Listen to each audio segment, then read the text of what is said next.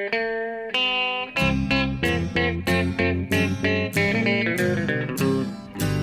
out there, we're on the air. It's hockey night tonight. Tension grows.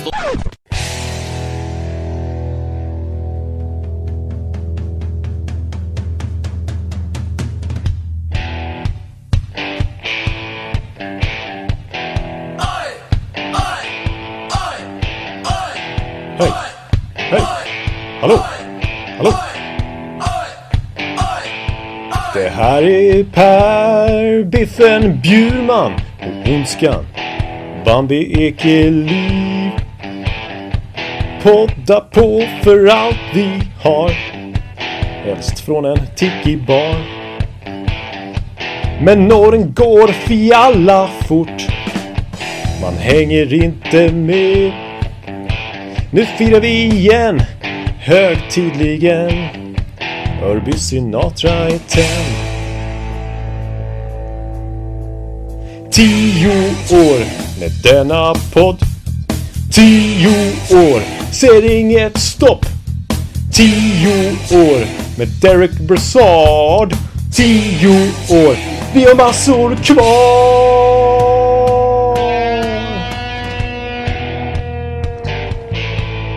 10 år. 10 år. Hallå, hallå, hallå. Hallå, hallå, hallå, hallå, hallå. Hallå, hallå, hallå, hallå. Hallå, hallå, hallå, hallå. Ja. Hallå, hallå. Själv du, Örby Sinatra. Ja, jag kan inte låta bli. Så där inleder vi givetvis den här avsnittet av NHL-podcasten. För att den här veckan, när vi spelar in detta 437 avsnitt, ja, då fyller vi 10 år. Det stämmer, det var den 29 oktober 2013 som vi satt här och spelade in en podcast för första gången. Och det har ju gått lite drygt 10 år sedan dess. Första avsnittet sen var det 10-årsdag, så att säga. Otroligt vad tiden bara rusar iväg. Vad minns du av det första avsnittet när man får fråga? Om någon helt ny lyssnare råkar harka in här, så du, som jag säger åt honom, det är alltså Jonathan Ekeliw, kallad Ondskan, kallad Bambi, kallad Bamse, kallad en väldigt massa andra saker i Örby i Stockholm, och så jag då, Per Bjurman i New York. Också kallad mycket, ska vi säga. Ja. Även okärt barn har många namn. Nej då, du kallas inte Ondskan i alla fall. Det passar inte på dig. Nej, jag är så snäll. Ja, visst. Ja, men Jonte, tack så oerhört för den där sånginsatsen. Men igen, vad minns du av första avsnittet? Jag minns faktiskt ingenting. Nej, jag minns inte så mycket heller. Jag kommer ihåg att det var ganska snabbt som vi bara styrde upp den här podden. Det var inte en lång planering precis, utan det var Patrik Syk, vår poddchef, som bara tyckte att vi måste ha en NHL-podd. Och vi har ju Per Bjurman borta i New York, och vi måste tussa ihop han med någon här på redaktionen. Och då hade de kommit fram till att jag gick runt och pratade väldigt mycket NHL. Så att han måste få utlopp för det på något sätt. Så han får helt enkelt, Bjurman får dras med honom. Och så får de starta en podd. Det var ungefär så det gick till, som jag uppfattar det.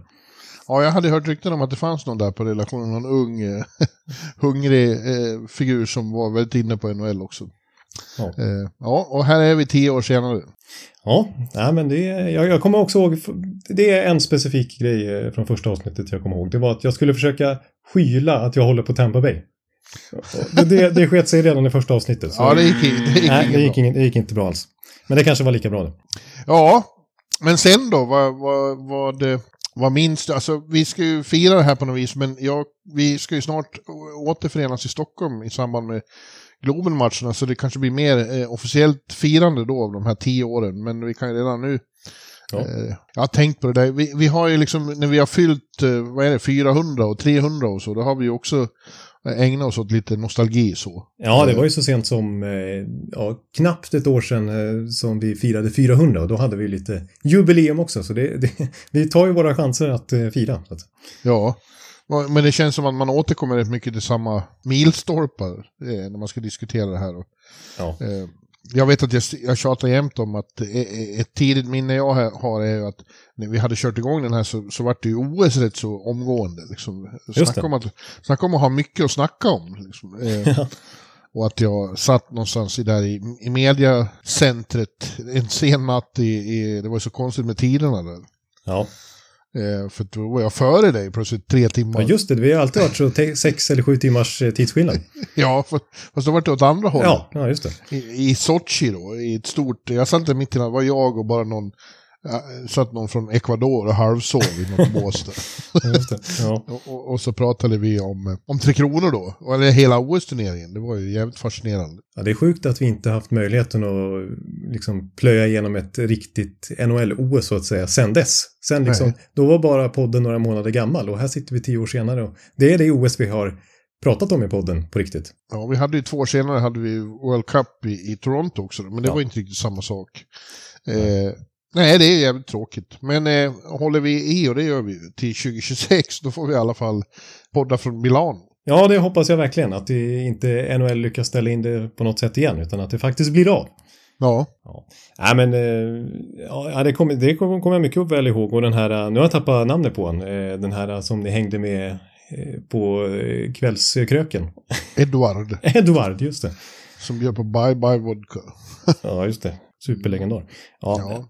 Nej, men tidigt i poddens historia så fick jag mycket skit när jag klev på Nashvilles klubblogga och fick dödsblick från Shea Weber och så vidare. Ja, de resorna har ju överhuvudtaget varit väldigt angenäma. Den första var ju spännande eftersom du var så otroligt bortkom.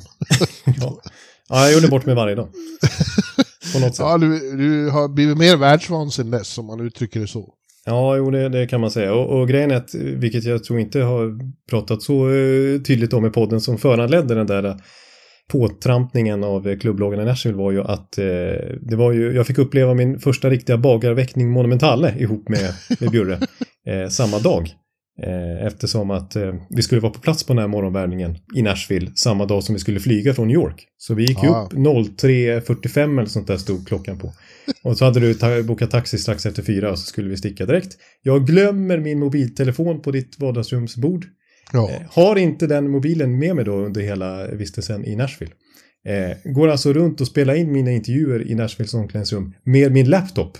Vilket gör att det ser ju dels väldigt märkligt ut. Dels så ser jag inte vad jag trampar när jag går runt med den här datorn som var modell större än vad jag har i nu.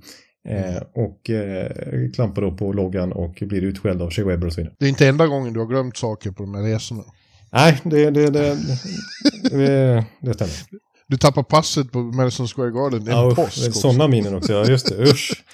Ja, det är den största ångesten jag har upplevt. Och den största lättnaden. Alltså, det var som när Toronto Maple Leafs slog ut Tampa här i slutspelet i våras. Alltså den lättnaden jag kände när det hördes av sig från Madison Square Garden att de hade hittat passet. Ja, jag ringde till vaktmästarna där och de ringde tillbaka och sa vi har hittat ett pass här. Och så stack du iväg dit och när du kom tillbaka hit till lägenheten då var det en lättad ondskan som dök upp i dörren. Ja, det var en underbar känsla på sitt sätt. Ja. Det var det faktiskt. Ja, men sen är det ju, tycker jag också, står ju ut några gästspel vi har haft. Till exempel av Niklas Lidström. Ja. Vi har haft Foppa här i New York. Det var precis innan pandemin bröt ut. Det var sista avsnittet innan pandemin, ja. Ja. Så stod vi med Foppa på ett hotellrum borta vid Garden. Ja. Och så Pierre LeBrun, inte minst. Just det. Det var inte så länge sedan. Och Jarkko Päiväniemi. Jarkko. Ja, det är nog det längsta avsnittet vi har haft förutom de här liksom årliga avslutningsavsnitten när vi går igenom samtliga lag. Men vi skulle ha med Jarkko och ha lite finsk special. Det slutade med att det blev 2,5 timmar långt eller något sånt där. Jo, men han är ju bättre än alla svenskar. Ja. Du kan ju tänka dig hur han lät på redaktionen när Rasmus Andersson tacklade Patrik Laine. Rasmus Andersson, det ska vara 15 matcher. Alltså, jag tar inte i 20 matcher minst. Vad gör han? Smäller ner Laine. Idiot. Ja, men överhuvudtaget är det ju så att, och så har vi gjort, det var ju speciellt när vi var i Tampa då på en av de här resorna med tittare, så gjorde vi ju det närmaste vi har kommit en liveshow där när vi satt i lobbyn på hotellet. Ja. Det var speciellt och det är ju särskilt speciellt för dig, för den resan slutade med livsförändrande saker för dig. Ja, precis. Jag träffade en norska som jag här 4 år senare bor ihop med och det kan man säga var livsförändrande. Ja, vi är några stycken som fortfarande väntar på bröllopsinbjudningar för att vi ser oss som orsaken till att det blir. Det finns väl viss inverkan på det från ett gäng där i Tampa. Ja. Jo, det kanske kommer. Jag ska inte säga något mer än så. Nej. Ja, härligt va. Det är ju det bästa som har hänt såklart överhuvudtaget i podden, att den ledde till det. Ja, det hade jag inte sett framför mig då när vi satt och spelade in där 2013. Ja, har du något mer innan vi ger oss i kast med veckans många samtalsämnen? Nej då, jag känner det att vi har så mycket att prata om den här veckan så att vi får väl kasta oss in i det, och jag tycker att det har hänt grejer bara nu, alltså normalt sett, det var ju vant, det kan jag säga i poddens historia, så har det hänt mycket grejer precis efter att vi har tryckt off på inspelningsknappen och liksom är klara. Det finns ju massa exempel på det, framförallt den där 2016-klassiken då när massor av trader liksom, Taylor Hall mot Adam Larsson, Shea Webber mot Bäckis-bomben och så vidare inträffade alltså sekunder efter att vi hade spelat in det här 2 timmars avsnittet med Jarko. Ja. Så vi fick ju börja om i princip. Ja, men jag skulle vilja överhuvudtaget säga att höjdpunkten har varit att det är liksom den här ongoing återkommande punkten i tillvaron varje vecka under vinterhalvåret. Jag upplever det här som en oas i tillvaron. Ja, men, den här timmen eller dryga timmen med dig en gång i veckan. Det är bland det bästa som har hänt. Oj, vad trevligt sagt. Men det håller jag verkligen med om. Och det kan vi säga, passa på att säga också, tack alla lyssnare. Utan er så hade det varit helt omöjligt att hålla på i 10 år. Även om jag och Bjurman gärna hade suttit och snackat en timme varje vecka ändå.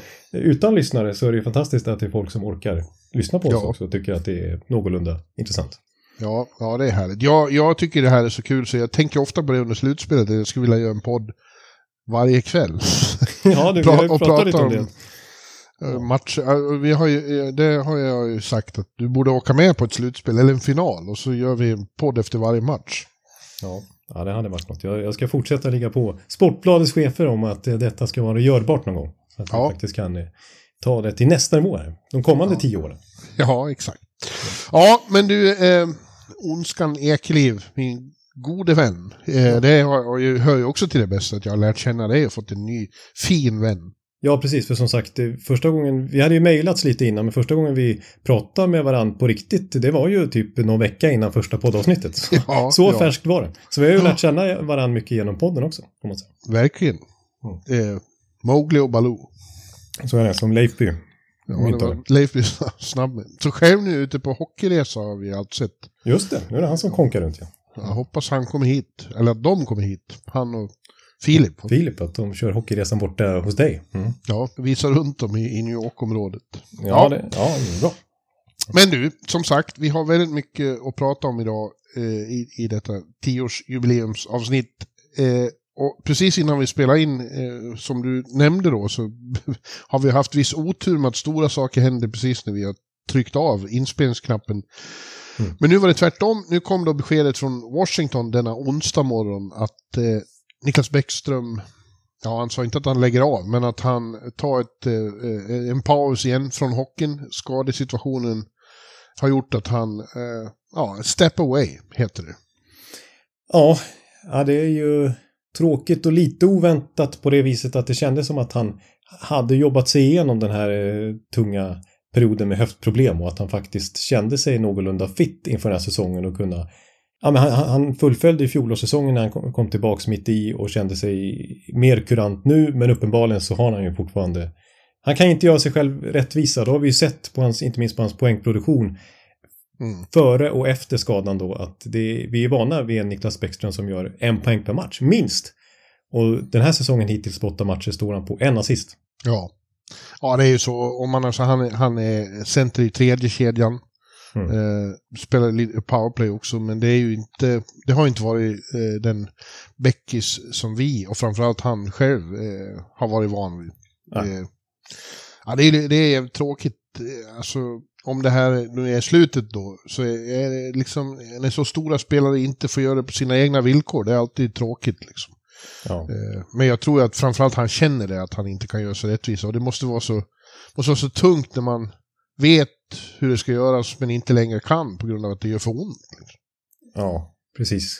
Annars har ju faktiskt Bäckis varit det kommer jag ihåg när jag gjorde jag har ju inte intervjuat honom alls i närheten på lika ofta som du har gjort, som har pratat med honom kontinuerligt varje säsong sedan 2007 när han debuterade i ligan. 1000 gånger. Ja, minst det, precis. Men jag kommer ihåg en gång 2017 när jag intervjuade honom att jag minns tydligt faktiskt just till och med nästan datumet där i augusti 2017 att han tryckte på att han har varit så förskonad från skador under sin karriär. Han har väldigt många säsonger som han har lidat alla 82 matcher. Det är ju först här nu när höftproblemen har kommit som han har jäckats, eller som han har liksom inte kunnat vara sig själv. För annars har vi varit så otroligt bortskämda med, och inte minst Washington, med att ha en 100% i Bäckis år efter år efter år. Ja, han spelar just sin 1100 matcher. Nummer 111 var alldeles nyligen, och det är ju en av de stora svenska NHL-karriärerna. Han är ju om inte topp 5 så han är topp 6-7 på alla tiders poängliga också. Han är sexa. Ja. Ja, det är bara Lidas och Sudden, Affe och bröderna Sedin som är före. Ja, och ser vi till poängsnitt på de här 1100 matcherna ungefär han har, så är han faktiskt före Sedinarna och före Alfie och före Henrik Zetterberg. Så det säger en del om hans produktionsförmåga. Ja, jag tycker att det är en av dem. Det har ju varit en av dem som jag har följt allra längst. Började med Henke och så vart det Bäckis då. Jag var på hans NHL-debut i Phillips Arena i Atlanta då. Ja, just det, hösten 2007.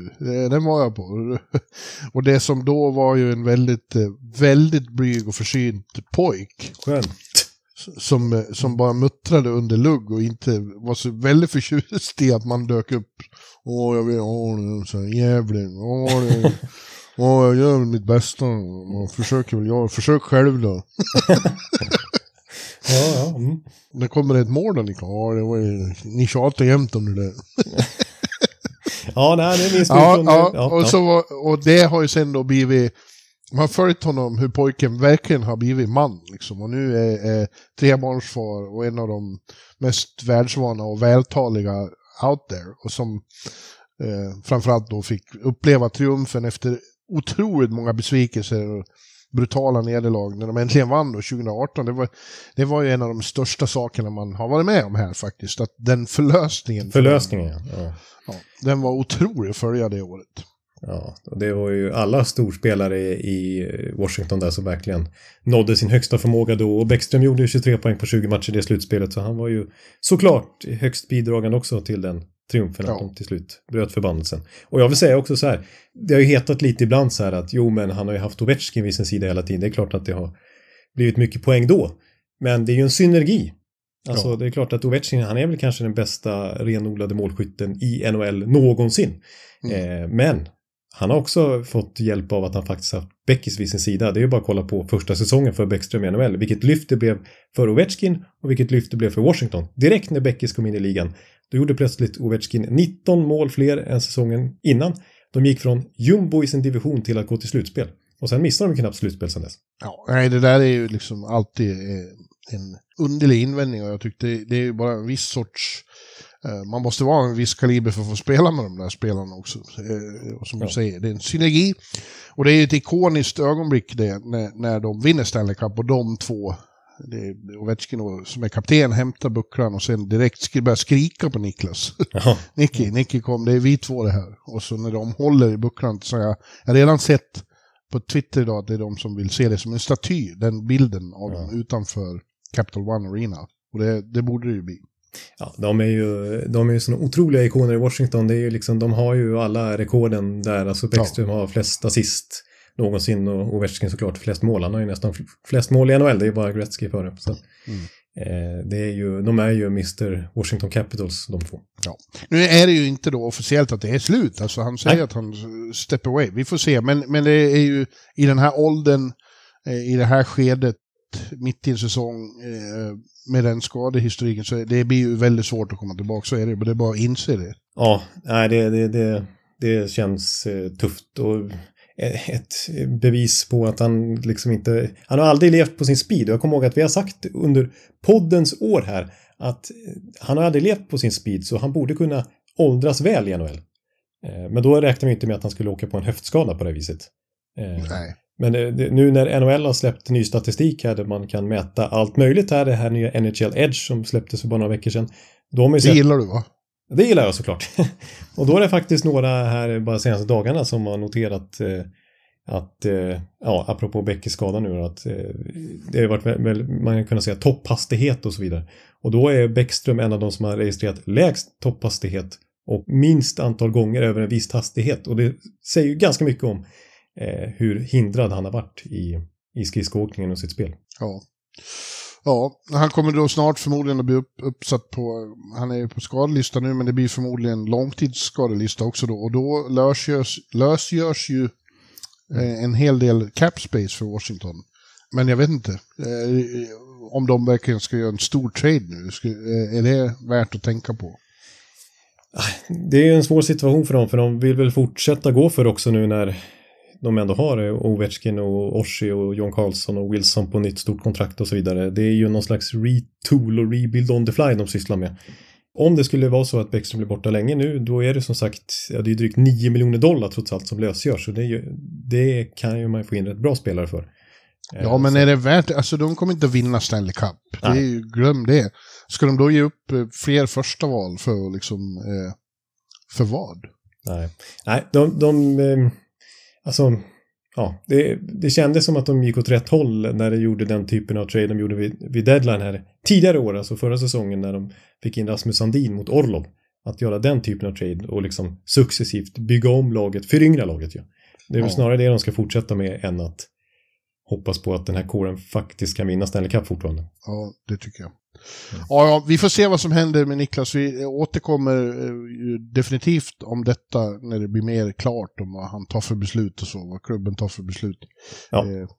Det finns mycket att prata om och med Niklas om. Så är det verkligen. Ja, som sagt, det finns mycket att prata om. Ja, vad ska vi fortsätta härnäst? Vi har många trådar vi har tänkt att rycka i. Ja, men eftersom jag var ute och åkte lite i helgen så kan vi börja i den änden. Jag åkte till Philly och såg Anaheim då. Just det, ett poplag här i början av säsongen. Ja, verkligen. Jag var i valet och kvar när man skulle åka dit så man inte riktigt vet om Leo Carlsson får spela eller inte. Eftersom inte på grund av att han inte levererar utan för att klubbledningen och GM Verbeek har tagit beslut att han ska matchas försiktigt, Leo. Ja. Och inte slitas ut första säsongen utan var en tillgång senare under säsongen också. Och det där är ju liksom lite underligt. Men vi fick någon slags 99% besked om att han kommer att spela den där matinén i Philadelphia i lördags då. Så jag åkte dit och det behövde jag inte ångra. Det var en väldigt uppiggande upplevelse. Både att se Anaheim som lag, att få vara i Wells Fargo Center igen och se Leo då. Ja, för första gången live borta i USA. Ja, jag räknade upp andra live-debuter genom åren och den kvalade faktiskt in där bland Henke då, 2005, Bäckis 2007, Viktor och Erik 2010 och Landeskog 2012 och senare Elias Pettersson och Rasmus Dahlin 2018. Det var en live-debut av den digniteten. Ja, och det var ju ingen... Alltså han gjorde en bra match, Leo Carlsson, onekligen, men för en gång skulle vara det ingen liksom, poängfest från hans klubba. Däremot så var det ju en kross från Anaheim. Ja, men det intressanta med det var ju att han tyckte själv att det var, så efter det var min sämsta match hittills, men det var en härlig vinst. Men det var ju också så att han plötsligt hade Sean Couturier på sig hela tiden. Ja. Och bara det är ju ett besked som heter duga att motståndarnas bästa shutdown-spelare plötsligt sätts direkt mot denna 18-åring. Ja, för att neutralisera honom. Han är ett för farligt hot liksom. Och det, ja, helt fan. Men och ändå då så syntes det ju ännu tydligare den här, att han märks hela tiden. Så fort han kommer ut på isen, han är ju stor, så man syns ju på det sättet också. Men att någon som är så stor också rör sig så snabbt och så smidigt och också det här liksom järva och företagsamma att han liksom inte det minsta blyg, utan tvärtom. Han hamnar ju med klubbladet i isen. Ja, för att få pucken. Kom igen nu, eller? Jag ska ha pucken. Ja, som en Mikael Nylander. Liksom. Ja, nej, men det är uppiggande med en sån här... Alltså, rent kroppshyddamässigt så tycker jag att han är lite så här old school center. Lite, han har jämförts liksom med Mats Sundin och Ryan Getzlaff och Anse Kopitar och lite Evgeni Malkin liksom. Han är det stuket. Han har den här tyngden liksom. Men samtidigt så är han ju 100% anpassad till den moderna dagens hockeyn. Att han är liksom sprungen ur den. För han har ju kvickheten, explosiviteten också och framförallt hockey-IQ. Ja, han sa det efteråt. Ja, visst, men jag försöker bara spela på det sätt som har tagit mig hit. Jag vill inte ändra någonting och det är ju helt korrekt liksom. Alltså jag försöker utnyttja att jag har storleken och snabbheten. Snabb down the middle. Ja, och som vi pratade om lite förra veckan också när vi var inne på matchningen där att Verbeek har sagt att de här 2 första månaderna ska det bara bli 2 matcher i veckan, annars kommer han ställas åt sidan för att det ska vara den här lugna inskolningen som vi både tycker är lite märklig och lite intressant och unik åtminstone. Ja. Så var det ju tvärtom från coachen Greg Cronin då som när han väl får spela så är det som sagt första kedjan med Troy Terry och Trevor Zegras. En riktig superkedja med Anaheim mått mätt då. Ja, och de blir ju uppenbart frustrerade när han inte spelar. De vill ha med honom. De tycker att han är fantastisk att lira med. Liksom. Det gör det lättare för dem att ha honom med sig. Liksom. Ja, det förstår jag verkligen. Och 2 dagar innan den där matinén i Philadelphia så gjorde de ju bra succé mot Boston. Just det. De det är inte en lätt match. Nej, de ligger under med 3-1 när det är 2,5 minuter kvar och vänder och vinner på övertid. Och Leo är högsta grad inblandad. Han gör ett reduceringsmål där först. Han är på isen igen och täcker när de kvitterar. Och han slår den lysande framspelningen till Terry då. Nej, till McTavish. Det är avgörandet på övertid. Och det är den enda matchen som Boston har förlorat hittills. Ja, otroligt. Och då är det är så här, då pratar jag med honom på telefon efteråt. Och då, han är så oförstörd. Det är ingen som har liksom hållit på mediaträna för att ta bort saker. Utan han är så uppriktig. Så jag frågade om den där framspelningen. Ja, jag vet inte fan vad backen gjorde. jag fick en jävla massa utrymme. Det var en simpel passning att slå. Ja. Han svär som en sjöman. Det gillar jag också liksom, att det är personligt. Han är rakt på sak. Ja. Ingen krusiduller. Nej, däremot Philadelphia åkte han på en smäll. Man höll ju andan ett tag där på slutet. Han brakade in i stolpen. Ja. Och det såg ut som han hade väldigt ont. Och det sa, det hade jag. Det var samma jävla höft igen. Oj, han är rena Captain Haddock alltså. Ja, men underbart. Ja, nej men sen får man väl säga apropå Anaheim då att det fortsatte ju sen med seger även, alltså de har ju varit på en lång roadtrip och ändå kommer de tillbaks med så många segrar det här fjolårets liksom jumbolag. Det var ju väldigt speciellt vad som hände i Pittsburgh också då. Ja, verkligen. Då var ju jag ute på Hughes konsert så jag följde inte den matchen. Just det.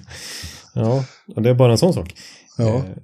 Nej men då var det ju alltså Mason McTavish är ju inte heller någon dålig spelare som har verkligen fått extra genombrott den här säsongen känns det som. Alltså de känns spännande nu Anaheim. Vi pratade ju lite om det förra veckan också vad de har på gång på backsidan och Lukas Dostal i kassen dessutom. Det är ju alla 3 lagdelar som det känns spännande i nu. Men Mason McTavish då som kvitterar sent, eller var det han som kvitterade? Det var i alla fall han som satte avgörandet med 13 sekunder kvar. När Pittsburgh hade powerplay och man var helt säker på, eller allt handlar ju om de skulle lyckas knipa 2 poäng innan det blev förlängning. Spelet vänder, Mason McTavish kommer ut. Det var väl till och med 5-3 när han kom ut. Eller 3-5 då med Anaheim ögonsätt. Och så kommer han in och sätter friläget. Och Anaheim vinner borta mot Pittsburgh. Ja, jo de är spännande men det är ju fortfarande tidigt. Alltså, nu kan vi inte längre säga, från och med idag kan vi inte säga oktober. Nej. Utan det är november nu. Movember som det heter i hockeysammanhang. Nu ska det ut med mustascher. Ja, den förmågan har inte riktigt jag. Inte ens 10 år senare faktiskt.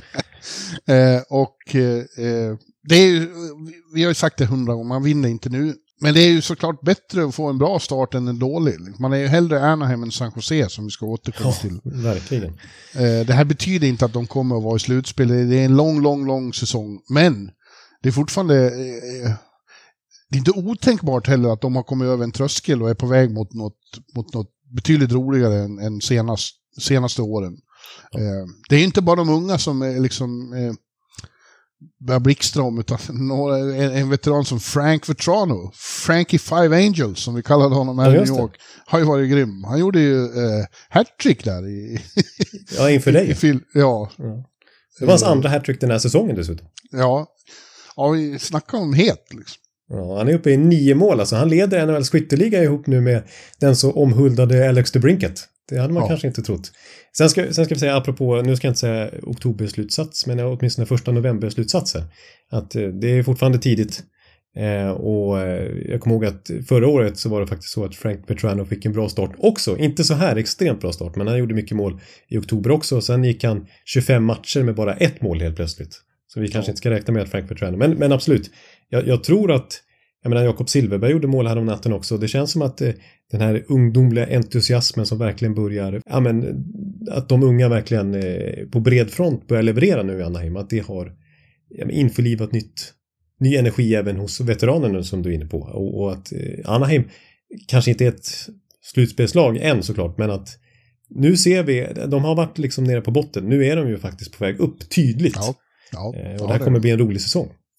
Ja, det ska det bli. Och wow. Det är bara 3 veckor kvar till Thanksgiving. Drygt 3 veckor. Och då har vi vår gamla käpphäst om att tabellen är satt. Ja. Att, vad är det? Mellan 70-80% av lagen som är där då. 78% av sådär brukar jag slå fast att det är. Ja, vi återkommer till det avsnittet när vi ska diskutera tabellen då. Ja, och jag vill säga det. De har ju som sagt varit på en lång roadtrip nu. Nu väntar 5 raka hemmamatcher. Ja, och den första får man alltid stryk. Ja, det är väl så. De möter Arizona i natt här några timmar efter att vi har spelat in. Just det. Ja, men det ska bli jävligt spännande att följa. Apropå eller har du något mer? Nej, men jag hör vilken övergång du är på väg att göra. Ja, apropå lyckade bortaresor så måste vi prata om Rangers också då. För de för första gången i klubbens historia, snart 100-åriga historia, så gjorde de en perfekt roadtrip av 5 matcher. De åkte bort i västerled och slog i turordning Seattle, Calgary, Edmonton, Vancouver och Winnipeg på vägen hem. 5 raka segrar borta, det är ju inte dumt. Nej, det var ju otroligt imponerande och som vi var inne på lite grann förra veckan och som vi kan understryka igen här. Inte bara med Sjistjorkin i kassen utan Jonathan Quick nollade Edmonton. Ja, och Mansin stod väl mot Seattle också då? Ja, han kom in mot Seattle. Han var Seattle, Nej, han började mot Seattle också. Ja, precis. Just det. Ja, det var en svår bortaresa och det har varit väldigt många positiva tecken. Panarin är riktigt het. Grundserighet som man brukar vara. Ja. Lafreniere har börjat visa att mer tendenser. Det var en väldigt lyckad roadtrip för honom och det är ju liksom nyckeln att han och Kapokako blir bra på riktigt. På slutet här så börjar Mika som stod på 0 mål. Såklart gör han 1 mål så kommer det till sen på övertid mot Winnipeg. Väldigt Mika Zibanejad. Catch-up-effekt. Ja. Men för att säga att den här generationen Rangers kärna, de har varit väldigt bra, de har varit så kallade road warriors och haft betydligt svårare att leverera likadant på hemmaplan. Så innan jag säger att det är något nytt här och att de är ett topplag så vill jag säga att de kan spela lika bra på Madison Square Garden. Ja, och sen måste vi säga också att det här spelet de lirar nu under Peter Laviolette, det är ju ett typiskt bortaspel skulle jag säga. Ja, verkligen, det är ju det. De inte behöver föra spelet. Nej, precis. För det får man säga, alltså hittills i alla fall, nu en första november-slutsats, det är ju att det är ju lite Laviolette-effekt utifrån hur det brukar vara när han tar över laget. Både du och jag tyckte inte det kändes jättepikt att anställa honom. Men han har ju då liksom vunnit Stanley Cup direkt med Carolina en gång i tiden. Han har fått på Nashville en gång i tiden. Han har gått till final med Philadelphia direkt en gång i tiden och så vidare. Det var väl något... Nashville. Ja, precis. Och hans första år i Washington var ju det bästa av de åren han var där i alla fall. Alltså hans spel, de orkar med honom i början i alla fall. Sen får vi se om de tröttnar efter ett tag. Men han har ju verkligen satt ett försvarsspel snabbt här för att mittzonen har de plågat igen, de är starka framför kassen och så vidare. De är inte speciellt underhållande om man tolkar den underliggande statistiken i alla fall. De är ett av de som släpper till absolut minst för sina målvakter, men de skapar väldigt lite också. Där de gör mål, Det är ju powerplay. De är näst bäst i powerplay efter New Jersey så här långt på säsongen. De är klar överviktig special teams. Släpper knappt till några mål i boxplay och gör väldigt massa. Inte minst Panarin då i powerplay. Ja, man behöver inte titta på statistiken för det här, Jonathan. De få matcher man spelar hemma, det har bara varit 2 än så länge. Ja. Det var ett borta tungt schema här i början. Ja. Så bara en sån sak som att det är sällan de forecheckar liksom. Man ser ofta att motståndarna får pucken i egen zon och så står Rangers och avvaktar i mittzonen. Ja. Och det där tycker inte jag om alls. Nej. Nej. Faktiskt.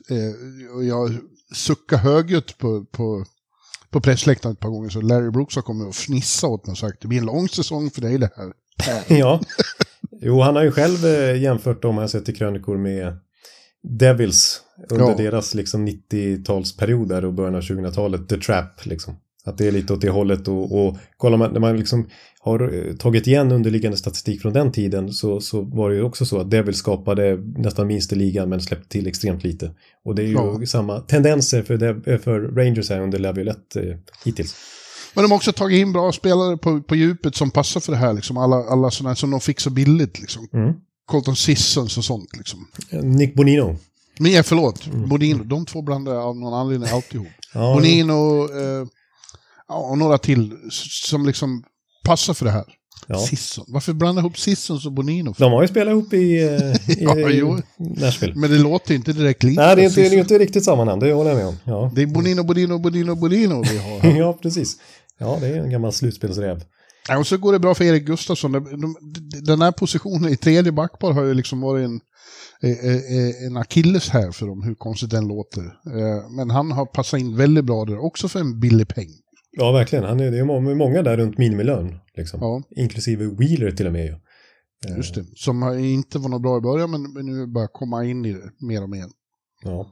Och fick en grundlig hyllning när han kom tillbaka till Winnipeg. Just det, han är ju trots allt mångårig kapten där, även om det var lite infekterat ett tag på slutet här. Men det är imponerande av Rangers, men jag håller med dig om det att det blir spännande att se dem nu på hemmaplan när de ändå, alltså publiken kanske inte riktigt, och det är dessutom på Manhattan att spela den typen av spel, hur det kommer tas emot säsongen lång så att säga. Ja. Men jag tror att det passar i slutspelet. Ja, vi får se imorgon torsdag då, så är det äntligen hemmamatchen innan de åker ut på The Road igen. Igen? Bedard? Brassard ska med. Han ska med och underhålla på planen. Nej, och då är det Carolina. Det lär ju inte bli liksom... det blir som det blir det. Ja. Men vi får se. Men om publiken här i New York vill ha underhållning så går det ju att korsa Hudson River istället då. För att där spelar ett väldigt underhållande lag i New York. I New Jersey, de har vi pratat en hel del om, men vi måste fortsätta om det. Och framförallt då kanske trycka på en av de 3 bröder som håller på, eller 2 är ju i New Jersey.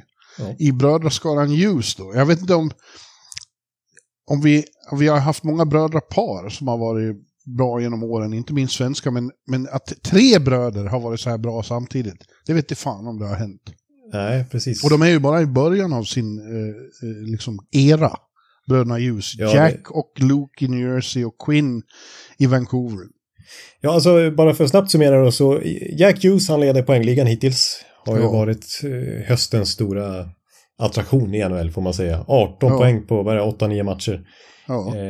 Vi har Quinn Hughes, eller vi kan börja med hans nya rookie där, yngste brodern Luke, som har gjort 6 poäng från sin backplats hittills och snott PP-platsen, första PP där från självaste Doggy Hamilton ju på slutet. Och så har vi då Quinn Hughes som är nyutsedd lagkapten i Vancouver och gör succé där ihop med Elias Petterssons som vi ska komma in på också. 11 poäng hittills från honom på backsidan där. Han var ju slutat i 2:a ihop med Josh Morrissey i poängligan för backar i fjol bakom överlägsen Erik Carlsson. Så att, det är ju en otrolig brödratrio. Ja, och dessutom är ju då Quinn Hughes i princip aldrig inne på baklängesmål. Nej, just det. Han har väl knappt 5 mot 5. Nej, det var alldeles nyligen, jag vet inte om det stämmer fortfarande, men då hade han varit inne på 1 baklängesmål på 6-7 matcher, 5 mot 5. Ja. Och samtidigt producerar så mycket fram. Han och Cale McCarr är de klaraste Norris Trophy-kandidaterna så far. Det kan bli så att de vinner familjen kan ta storslam med lite tur. Alltså det kan vara Hart, Norris och Calder. Ja, precis. Det är familjefotot där, liksom, där de inte syns för det är så mycket bucklor i vägen. Liksom. Ja, otroligt. Och just 3 bröder, alltså, om vi ser till Sverige, vi har ju haft mycket bra bröder på med tvillingarna. Sedin i allra första, men även Patrik och Peter Sundström. Vi har haft bröderna Jönsson, bröderna Abrahamsson säger vi i Leksand. De hyllades ju just hemma i Leksands isstadion. Men 3 bröder har vi väl aldrig haft på den nivån. Nej, jag kommer, alltså i modern tid här kommer jag tänka på Stahlbrorsorna som ju ändå får man säga är framgångsrika, liksom Mark, Jordan och Eric. Men det är ändå, det känns som att det här är ett snäpp till. Ja, verkligen. Det är det ju.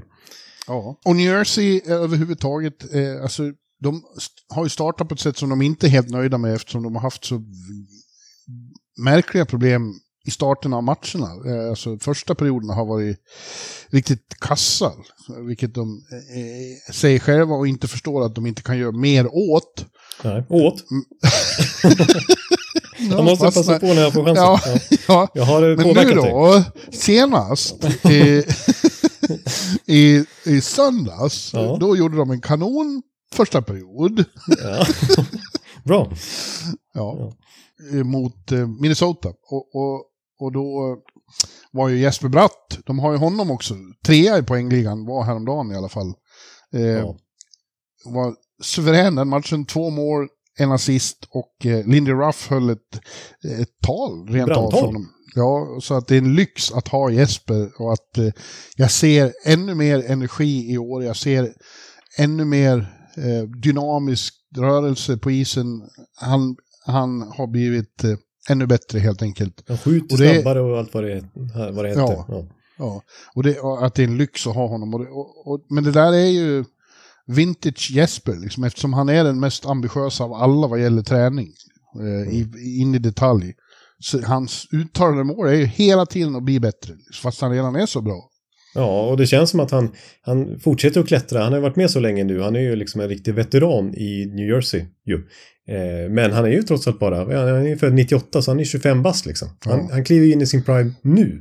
Ja. Och det märks verkligen i poängprotokollet hur det liksom ökar successivt hela tiden. Och nu är han ju uppe med Hughes i toppen av hela NHLs poängliga liksom. Ja, fantastiskt. Stora applåder till Jesper. Han kommer att vara i topp och får han vara hel och frisk så kommer han att vara med och bland de främsta i svenska poängligan när vi är klara. Ja, och jag lägger till där att liksom, som, nu är ju André Palat i New Jersey också, men jag brukar tycka i Tampa att man satte in Palat i den kedjan som behövde komma igång. Att han är så bra och alla trivs så mycket att spela med honom. Han får igång energin i kedjan och sådär. Och lite samma sak tycker jag att det är i New Jersey, att den kedja som, det är klart nu är Jack Hughes extremt bra, men den kedja som Bratt är inne med är oftast bäst. Eller liksom den som känns mest sprakande. Det märks faktiskt på Jack Hughes när han inte har Bratt med sig 5 mot 5. Då är han -3 och hans underliggande siffror går ner utan Bratt. Men Bratt, hans siffror är omärkta så att säga, vare sig han spelar med Jack Hughes eller inte. Det säger någonting om Jesper Bratts storhet. Tyler Toffoli har ju kommit igång också och börjat spruta in mål. Jag sa ju redan på förhand att det är en fantastisk nyförvärv och han har verkligen börjat, vad det han är, en sjuhelvetes sniper. Ja, de fick ju liksom en i princip garanterad 30-målsskyttar. Ja. Utan att betala allt för mycket. Men du, om vi ska prata svenskar som det går bra för, så fick vi ju ett hattrick signerat Elias Pettersson igår också då. Igår natt när Vancouver slog, vilka var de slog nu då? Det var ju Nashville. Nashville, ja. Och Elias har ju också inlett säsongen enastående. Det var ingen tillfällighet att vad som faktiskt var NHL-karriärens blott andra hattrick. Om någon hade frågat mig hade jag sagt han har gjort 5-6 hattricks. Det är så det har känts. Men det här var första sen rookie-säsongen. 2019 gjorde han hattrick senast. Det var det väldigt många tvåmålsmatcher och 5-poängsmatcher och så. Men inte hattrick för nu då. Nej, och det gör ju att han faktiskt är 2 när vi spelar in här bakom Jack Hughes i poängligan. Så det är svensk fest uppe i toppen av poängligan. Ja. Och 16 poäng då på 9 matcher och av de här målen, det sista var ju i tom kasse, så han var ju tacksam för det, att han fick faktiskt peta dit den i slutet, så han fick sitt hattrick. Men de 2 första målen tycker jag var... Det var världsklass. Det är klass, det är en sniper liksom som åker in och prickar in den. I exakt rätt, han liksom söker läget när han ser att det är screens. Liksom. De andra spelarna, motståndare inte minst då, är i vägen. Och att han hittar in pucken mellan ben och byxor och allt vad det är. Han är verkligen expert på det. Att maskera sina skott för målvakten. Ja, grymt. Men även i övrigt då, han är ju liksom härföraren där i Vancouver nu. Han spelar med en ruskig pondus. Och jag tyckte man såg redan i somras att han hade bestämt sig för att nu ska ni få se. Eller snarare, ni har inte sett något än. Nej, att det är nu... Ja, men jag känner det alltså. Det blev ju 100 poäng i fjol. Remarkabelt på många sätt. Och liksom inte... Liksom, vi pratar mycket Erik Carlsson, men det var ju även Elias som var över 100 poäng. Och det är första gången om en svensk då på 10 år. Sen är det väl Sedinarna senast som var över 100 poäng. Och nu känns det som att men i det här skedet av hans karriär så är det per default att han kommer göra 100 poäng. Liksom, han är on pace för 146 poäng nu, och det kommer han inte hålla. Men det känns som att nu kommer han göra 100 poäng i många år här. Alltså det är den nivån som är hans grundnivå. Ja, det känns så. Och Vancouver har ju för första gången på många år nu fått en bra start. Och jag tror att de har tillräckligt mycket potential för att hålla i det här och kan bli ett slutspelslag. Just nu är de ju klart bäst av västkanadensiska lagen. Ja. Avsevärt mycket bättre än Calgary framförallt. Ja, det där går inte bra. Det blir inte uppmuntrande i utomhusmatchen heller. Nej. Vi kanske får komma in på dem. Men jag fortsätter med Vancouver. Jag håller dock med Tocket, som inte är allt för nöjd än här. Nej, det är bra. Att han tycker det är mycket att slipa på. De har haft lite packlack, om man ska säga så. De är effektivast i hela NHL. De har liksom en ohållbar skotteffektivitet. Däremot så har de ju bra målvaktsspel också, och det är ju verkligen sparkapital för dem att Thatcher Demko är tillbaks nu i fullt slag. Och jag menar, han är ju en av NHLs bättre målvakter när han är 100%. Så det är ju inte så konstigt att de har bra målvaktsspel då. Men det finns lite att jobba på. Jag såg Elias Pettersson i en intervju med Henrik Sjöberg, din kollega borta i Nordamerika där för Hockey News, som sa att där Elias själv var inne på att han vill bli bättre utan puck. Vi har ju berömt honom mycket för hans defensiva spel, men han tycker hela hans kedja, och Tocket inne på det, att Vancouver har fortfarande lite att jobba på. Liksom, de har faktiskt släppt till mer än vad de har skapat i 5-mot-5 och sådär. Så det finns fortfarande lite att jobba på. De har haft lite tur hittills också, men att de ändå då för en gångs skull här tar poäng i sådana matcher är ju en styrka i sig. Det finns mycket, alltså det finns fler nivåer tror jag att hämta av det här Vancouver, och ändå har de börjat bra. Ja, det är lovvärt. Jag ska slänga in en till statistik här med Elias Pettersson som jag tycker är kul och som vi inte har nämnt i podden någon gång. Det är det här, hans extrema förmåga som syns återigen här under hösten. Att fixa utvisningar, alltså att inte dra på sig själv utan att motståndarna hamnar i utvisningsbåset när de har med Elias Pettersson att göra. Sen han debuterade i NHL då 2018 så har han fixat 121 mer powerplay än vad han själv har orsakat boxplay. Och det är alltså klart flest i NHL, eller ja, klart flest är det inte, för det är bara 5 fler än Connor McDavid som är 2. Men det är ingen annan som är över 100 i plus så att säga i den statistiken. Så det sticker verkligen ut. Och det är fortsatt samma tendens nu här under hösten. Alltså det är inte negativt precis att det var en maskin när det kommer till att fixa fram powerplay för sig lag. Nej, och då fick han ändå inte en mot Rangers som alla i Vancouver tyckte att han skulle haft i övertiden där. Han vräkte som kull och det var väldigt upprört över att han inte fick. Men man kan inte få med sig jämt. Nej, men det är många som vräker kull Elias Pettersson för att de inte hänger med. Nej, precis. Vi måste nämna Jonas Johansson igen också. Jag hade hoppats vi skulle slippa prata om Tampa då, men det går inte. Ja, vi har ju fått återkomma till honom nu i varje podd sen säsongen började, och även innan då såklart, med tanke på orosmolnen som fanns. Ja, men nu förra veckan så höll han alltså 2 raka nollor, och visserligen då så var den andra matchen av dem mot ett San Jose som inte utsätter någon för särskilt svåra prövningar, men ändå. Det är väldigt fint med 2 raka nollor, och Steven Stamkos hyllade honom efteråt, så att det är verkligen, vi är otroligt glada. Det blir underbart för hela laget när en målvakt som sliter så hårt får den här sortens belöning, så han. Och Och JJ, som han kallas, har ju blivit lite av en folkhjälte i Tampa nu, för att han har alltså utfört den här uppgiften som ersätter åt världens bästa målvakt med sån akkuratess. Ja, och liksom nu här i dagarna så kom det ju första bilderna på att Vasilevski är på is igen. Och i normala fall så skulle det varit liksom så mycket likes som möjligt på det och liksom wow, och utropstecken och äntligen och så vidare. Och det är klart det var det nu också, men inte riktigt på den nivån som man kanske förväntar sig ändå, för att JJ har ju varit så pass bra. Ja. Så att han har ju, jag menar, han har ju, det sa jag redan förra veckan, han har ju varit Tampas bästa spelare här under hösten hittills. Ja, det är fantastiskt kul. En så bra kille som har varit journeyman och fått mycket skit till och med genom åren, inte minst i Buffalo då. Och nu belönas på det sättet, det är väldigt kul. Men varför gäller Tampa då, när Vasi kommer tillbaks, så vet de ju med sig att de för första gången nästan under hela hans era har en bra backup också. De har ju haft backup som knappt har fått spela och inte har betytt så mycket vad de har varit för några. Nej, jag har väl nämnt en gång också att det var när skadebeskedet kom kring Vasi, att han är den målvakt som har stått flest grundseriematcher, och speciellt om vi räknar in slutspelsmatcher också, då är han ju etta, men om vi räknar grundserien. Så sen han blev första målvakt efter Ben Bishop för 5-6 år sedan, så har han ju stått, det är bara Connor Hellebuck som har stått fler matcher, så han har ju haft ett enormt workload och så långa somrar med mycket slutspelsmatcher. Och det var ju snack om det i fjol när han inte var så bra i slutspelserien mot Toronto där, och det var ett övergripande tema för många målvakter som hade stått mycket i grundserien, att det kanske är slitsamt att man kommer inte in 100% i slutspelen när man har tvingats stå så mycket under grundserien. Ja. Så att det kan vara väldigt, väldigt positivt för Tampa då, att man kan försiktigt slussa tillbaks Vasilevski in i spel här, för att man litar ju på Johansson för första gången. Man litar som sagt på sin backup. Ja. Ja, jag tycker det är härligt med det. Nu fick jag ett mejl från NHL precis nu, sitter och spelar in, att Lucas Dostal, säger man så? Säger man? Anaheim-keepern. Han är utsedd till Rookie of the Month i oktober. Ja, det är ingen dålig rookie-månad ju.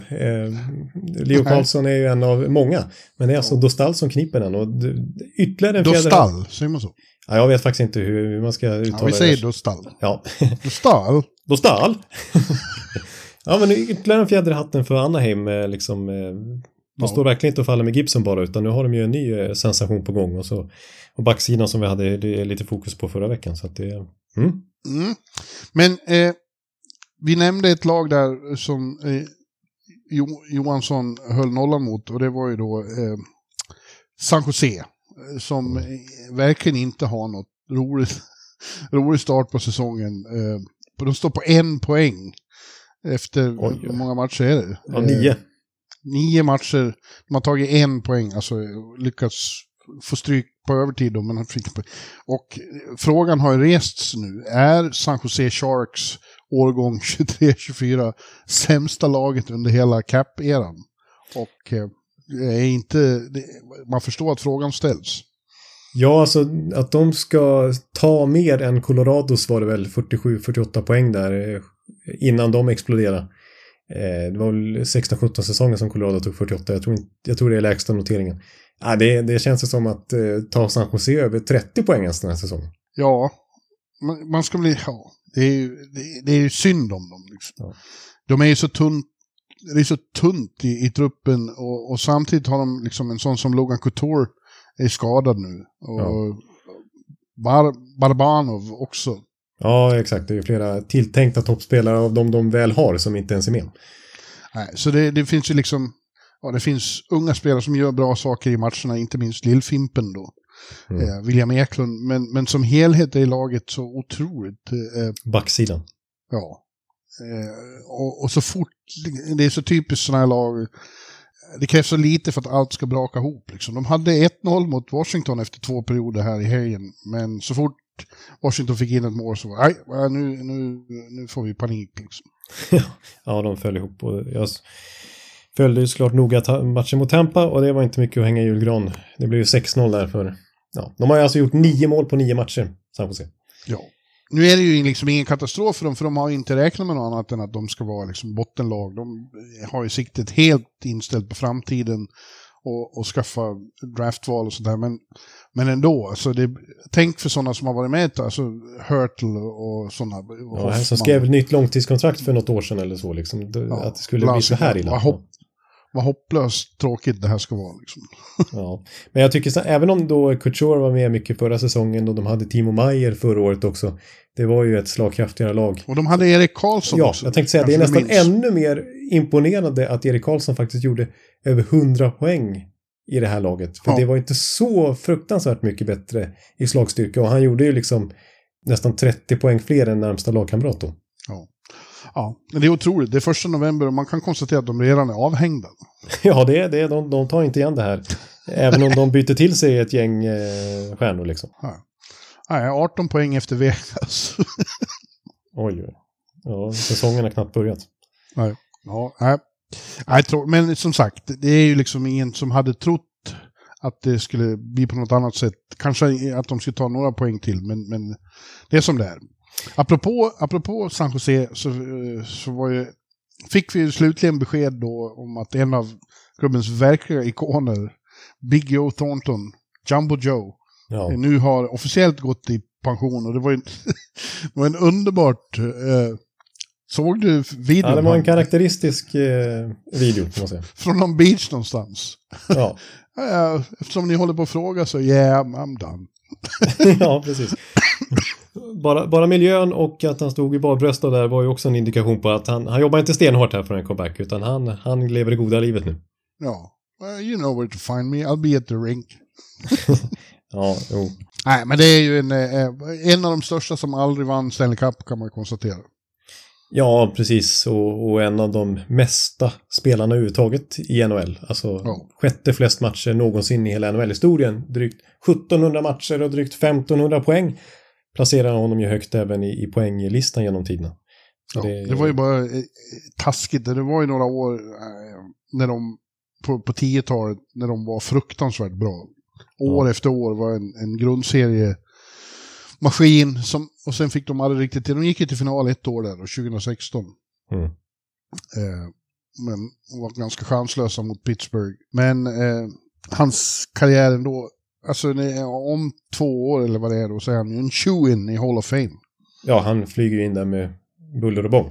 Så är det ju. Vilket understryker att det här med att man måste ha vunnit Stanley Cup, för det är inte sant liksom.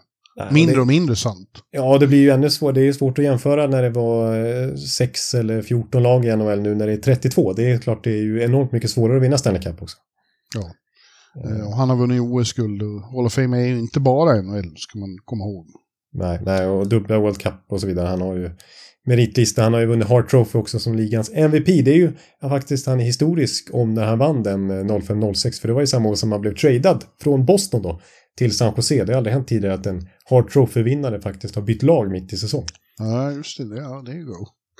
Ja, och en karaktär som alla älskar och hade önskat få liksom se med Stanley Cup-bucklan, men it wasn't to be. Nej, precis. Han var väl det, för det är kanske det som han kommer minnas nästan främst om, förutom som en extrem playmaker, alltså hans avslappnade stil och vilken lagpappa han var. Alltså, så är det. Jag kommer ihåg spontant, alltså han var ju väldigt bra kompis med alla egentligen. Han var ju jättebra kompis med Erik Carlsson. De umgick så mycket privat och så. Han styrde ju upp mycket middagar och så här, och liksom, han var ju gällade, mitt favoritord i podden, hela gruppen där. Och jag kommer ihåg när Evander Kane bråkade sig bort från Buffalo. Han hade ju tidigare bråkat sig bort från Winnipeg. Till slut bråkade han sig bort från San Jose också. Men när han kom till San Jose, då gjorde han ju succé direkt och smälte in i gruppen. Och det var lagpappa Thornton som åkte ut till flygplatsen och hämtade upp han och såg till att liksom bjuda med han överallt och se till så att han kom in i San Jose och trivdes så bra där. Och utan att ha varit med i omklädningsrummet så korrelerar det, i min känsla i alla fall, att det började stöka till det för Kane även i San Jose då, samtidigt som Thornton försvann.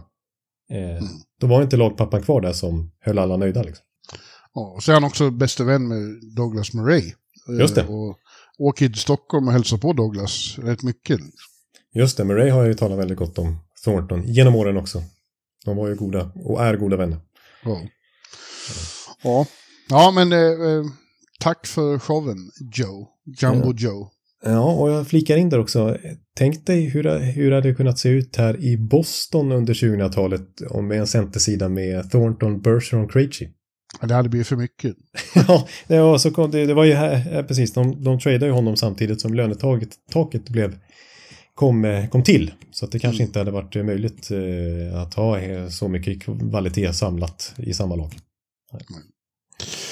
Ja, vi måste ett tyngre ämne att ta i är Ottawa Senators. De har haft de är helt okej på isen, men det har varit väldigt tungt på massa andra sätt. Det var väldigt otäckt på Long Island förra veckan när Erik Brännström tacklades in i så och blev liggande och utburen på bår. Dess bättre så var det okej med honom. Han kan röra på allting och så, men det var otäckt. Men det har ju varit mer off-ice saker som har varit jobbiga. Shane Pinto då, som alla gick och väntade på, kommer de att kunna skriva kontrakt med honom. Han är ju restricted free agent som inte har kommit överens. Den enda som är kvar, som inte har spelat den här säsongen och inte skriver på något nytt kontrakt. Ja. Nu blir inte det aktuellt då eftersom han har stängts av i 41 matcher för gambling överträdelser. Och exakt vad som har hänt är ju väldigt oklart. Ja. Han har inte gamblat på NHL, vilket är det som är förbjudet. Men han har gjort något ändå. De får ju, som alla andra får de, det är ju inte olagligt. De får betta på fotbollsmatcher som de vill. Ja. Men nu något har han gjort med sitt online-konto som har gjort att NHL verkligen sätter ner foten så att markera att det här är extremt olämpligt.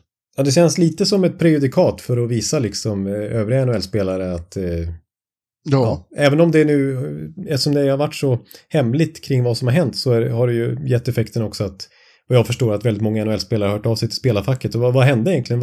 Gör jag något fel? Jag vill inte bli avstängd i 41 matcher. För det som har läckt ut lite grann som inte är bekräftat på något sätt av berörda parter, men som liksom Elliot Friedman och Pierre LeBrun och sådana här har varit inne på. Det verkar som att någon har tredje part på något sätt har använt. Han har fått tillgång till Pintos online-konto. Ja, och gjort någonting. Ja, som någon så pass allvarlig överträdelse att spelarfacket har ju nått någon slags förlikning med NHL kring 41 matcher. Om de hade gjort en större rättsprocess av det här och fightats med för Pinto, så var de rädda för att det hade kunnat blivit ännu hårdare straff. Ja. Faktiskt. Så att de är rätt nöjda med att det bara stannar vid 41 matcher, och det säger en hel del om allvarlighetsgraden. Ja, men det är också förvirrande eftersom det är liksom locket på exakt om vad som har hänt. Så man vet verkligen inte. Min åsikt är ju den här att det är väldigt viktigt att man håller rent på den där kanten liksom, så att det inte blir några misstankar om fult spel. Å andra sidan så är det ju lite hyckleri också eftersom NHL har liksom allierat sig med spelbolag för att få in pengar av. Det var ju liksom en no-no för bara några år sedan. Men sen öppnar man dörrarna och gör ju nu reklam som fan för online gambling. Inte minst då. Ja. Både i tv-reklam och i arena-reklam och sponsoravtal och what not. Nej. Och det är ju inte omöjligt att fråga sig liksom, om den här nu är så moraliskt förkastligt, hur motiverar man då att man har de här samarbetena? Det är lite svårt att förstå, speciellt nu. Hyckleri. Ja, men det är de vana vid i NHL. Det är ett återkommande tema under de här 10 NHL-poddåren också. King Batmans gäng. Ja. Så att Shane Pinto dröjer innan vi får se. Men nu kommer ju också då precis igen när vi spelade in det här eller precis när vi började, att Senators blir dessutom av med ett första val i draften framöver för sin inblandning i Dadonov-fiaskot när det var Vegas som skulle trada honom till Anaheim, trodde de. För de visste inte om, sa de, att Dadonov hade en no-trade-klausul och kunde stoppa den affären, vilket han gjorde. Och upprörde förstås honom och agenten mycket att de håller på att trada en spelare som har en no-trade-klausul. Men i efterhand har det visat sig då att Vegas visste inte om det här för att Ottawa inte hade gett rätt information till dem när de i sin tur hade fått honom från Ottawa. Nej. Så att det är Ottawa som straffas för det här också. Hård vecka. Ja. Alltså de blir av med ett första runda val i draften. Ja. så kan det gå. Apropå draften så verkar det ju som att det är klart nu att draften kommer inte bli samma sak i fortsättningen. De har NHL hört av sig till klubbarna för att höra om hur intresset för en decentraliserad draft, liknande den som de har i NBA och NFL, om det fanns intresse för det, och det fanns en förkrossande majoritet för att det inte ska vara det event där nu, utan mer ett tv-event. Ja, att inte alla klubbarna ska skicka mängder av folk till draften, att det ska vara mycket mer komprimerat. Ja, och det är ett hårt slag för väldigt många nördar som tycker att draften är årets höjdpunkt. Det är ju lite firmafest och lite sådär, och möjlighet till att knyta kontakter och så vidare. Ja, det är ett av de största evenemangen rent logistiskt under säsongen, definitivt. Alla är där och så vidare. Men och det är väl tråkigt att inte få åka på det, men jag förstår ju liksom, för att jag har suttit igenom de där drafterna, och dag 2 till exempel är ju obegripligt tråkigt att sitta där. Ja, jo. Nej, precis. Nej, så det kan man väl förstå. Och så har det väl lite att göra med, som jag har förstått också, att i och med att bara några dagar senare så är det 1 juli normalt sett, eftersom att draften brukar vara där runt midsommar. Och det är dags för Free Agent Frenzy. Och att general managern så där tycker att det är lite störande att det ska behöva gå så mycket tid, framförallt till resor fram och tillbaks i en så viktigt skede när man behöver vara påkopplad hela tiden. Ja. Men å andra sidan finns det de som tror att om de inte ses så blir det färre trader. Ja, för de har ju möjligheten att prata in person där. Ja, fast det var inte särskilt mycket trader i år precis. Nej, det har ju varit ganska skralt om det en längre tid tycker jag. Ja, det var länge som man såg Batman komma upp tidigt och säga we got a trade to announce. Ja, nej, det är ju precis. Det är ju en klassiker, men det har vi inte sett mycket av alls. En av de tyngsta jag minns är här i New Jersey. Vad var det? 2012 tror jag. Ja, vad kan det ha varit? 2013? Ja, det var precis före. Det måste ha varit före podden då. Jag vet vilken jag tänker på. Han kom ut och blir som vanligt grundligt utbuad av The Rock. So, I think you're gonna stop booing because I got a trade to announce. Och så vet de att de hade tradat till sig Corey Schneider från Vancouver, hade Devils. Och plötsligt vändes buropen till yeah! Ja, just det, så var det. Och det är ju lite pikant för att kommer du ihåg vem Vancouver sin tur som skickade bort Schneider och tog med det valet de fick? 11:e valet om jag inte minns fel, eller 10:e eller sånt där. Ja, det är ju han som är i New York Islanders nu. Vad heter han? Bo Horvat. Bo Horvat, ja, just det. Just det, som Lamoriello alltså tradade bort det valet, och senare så bytte han till sig då Bo Horvat till Islanders. Ja, och tog in även Corey Schneider som tredje keeper. Och tyckte att han fick alldeles för mycket pengar. Just det, så var det. Too much money, too many years, too much money. Ja. Ja, men du, om vi ska fortsätta på lite tyngre saker så är det ju, även NHL har ju ett väldigt eko här, den hemska, fasansfulla olyckan i England då. Ja, Adam Johnson, ja, som man vill ju knappt säga det ens. Alltså, träffades av en skridsko på halsen och han avled helt enkelt. Och det är fruktansvärt. Ja. Det har framförallt då gett förnyad bränsle åt debatten om halsskydd då. Jag minns ju 95 när Bengt Åkerblom förolyckades på samma sätt i Mora. Ända sedan dess har jag kommer ihåg hur omskakande det var. Och ända sedan dess har jag tyckt att det är helt vansinnigt att de inte använder halsskydd mer. Nej. Alltså frekvent och på riktigt se till att skydda sig. För att, det här är väldigt ovanliga olyckor, men bara att risken finns borde ju få alla liksom att för i helvete. Ja. Nej, för det är obekvämt och det blir varmt och det sitter i vägen, men fan, det går att vänja sig vid. Det har gått att vant sig vid allt annat som de inte har tyckt om. Det var ju lika med visir när det kom. Vad hemskt det var. Ja, och hjälmar en gång i tiden också om vi backar bandet. Ja. Så att jag tycker att får göra som med visiren och hjälmarna liksom grandfather in att nya som kommer upp måste ha halsskydd. Ja, om det nu ska vara så kan man ha det precis som med visiret då, att alla spelare som det är väl sedan 2013 som alla nya spelare sedan 2013 måste ha visir. De som spelade utan visir innan dess får fortsätta ha det. Jag vet att en sån som Ryan O'Reilly är kanske den yngsta spelaren. Han är över 30 nu som fortfarande spelar utan visir och har tillåtelse till det. Ja, det är helt sjukt att man vill det. Ja. Så att åtminstone det, men absolut, det här är en grej som då spelarfacket måste godkänna. NHL kan inte bestämma själva att alla spelare måste ha halsskydd, men det är ju bara att bestämma sig för spelarfacket. Det är ju för deras säkerhet. Verkligen. För det här, jag menar, nu händer det här det är inte vanligt, men det har ju hänt flera gånger i historien. Och vi kommer ihåg Clint Malarchuk i NHL också en gång i tiden, som överlevde mirakulöst nog, lyckligtvis. Och Richard Sednik har ju varit drabbats illa också en gång i tiden, så att det är inte osannolikt att det händer, men det finns ett skydd mot det. Ja, använd det för fan. Ja, så är det. Ja, har vi något mer? Ja,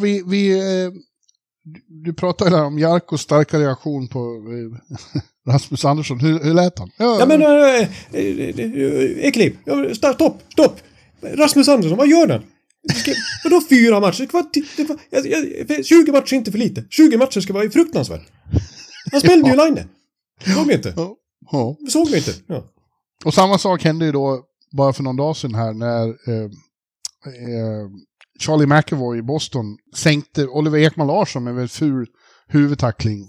Ja. Helt i onödan när pucken redan var borta. Och han får också 4 matcher då. Ja, precis.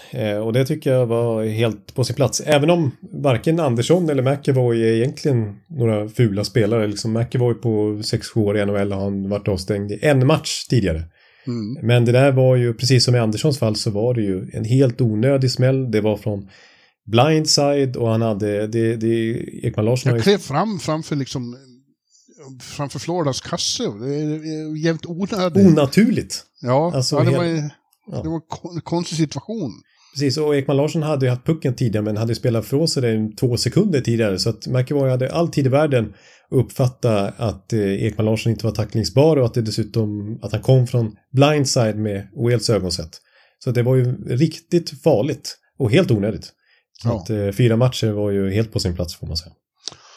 Ja, det var det. Jaha, Ekan, har vi nått 10-årsjubileets slutpunkt nu? Ja, men det tycker jag. Det är klart man kan prata fler lag och Pittsburgh som fortfarande har lite tungt och så vidare. Men vi är ju långt ifrån klara med den här podden totalt sett. Jag menar, vi siktar väl på 10 nya år till, så att säga. Så att, absolut. Så att vi kommer ha alltid i världen. 20 år till. 20 år till, ja. Att hinna fira fler jubileum och ni tvingas höra fler sånginsatser och så vidare, för det har ju blivit en tradition jag försöker hålla liv i. Ni får sätta stopp för mig om ni tycker det blir för mycket. Ja. Men Örby Sinatra har hybris. Vi älskar dig, Jonathan. Ja. Din exhibitionistiska sida är väldigt underhållande. Ja, jag borde lägga mer band på mig själv, men jag fortsätter än så länge. Absolut inte, gör inte det. Men du, nästa vecka då börjar jag dra ihop, så då åker jag till Toronto i slutet av veckan för att vara på Hockey Hall of Fame. Just det. Och sen så bär det av till Sweden. Ja, precis. Och då ska vi ses. Och kanske ni som lyssnar också. Vi skulle vilja delge ännu mer information alltså, kring förutsättningar för live-podderiet som ska bli av i annexet till Globen. Jag tror nästan att vi kan slå fast att för det talas just nu om att vi ska spela in 2 livepoddar. Och vi ska vara på en scen där i annexet. Och jag tror nästan vi kan slå fast fredagsmatchen där mellan Detroit och Toronto. Mm. Vi får se. Jag tror det kommer krävas att man har biljett till matchen för att man ska släppas in där. Det tycker jag är lite synd, men så är det. Förmodligen. Så att nästa vecka kommer vi nog med mer uppgifter kring vad som gäller kring de här livepoddarna. Ja. Ja, men jag kan säga, vi ska försöka spela in dem också så att det går att lyssna på dem i efterhand oavsett. Ja, jag lämnar allt det där åt. I'll show up och så får vi se vad det blir. Ja, men det ska bli kul i alla fall. Jag hoppas det inte blir publikfiasko. Tänk om vi sitter där bara du och jag. Ja, vi sitter där och babblar på. Så. Ursäkta, vi har ju en live. Kom hit. Ja, vi får se. Det finns ju ett annat... Jag menar, det är ju inte ensam om att hålla hov den kvällen. Det är en hyfsad match och så vidare också. Så. Men ja, det blir spännande att se. Det blir det. Ja, men vi tackar för det här avsnittet. Och säger tack för att ni har lyssnat både nu och under de 10 år som har gått. Ja, och så inleder vi 10 år till nu då. Och för den här veckan säger vi hej. Hej! Hallå!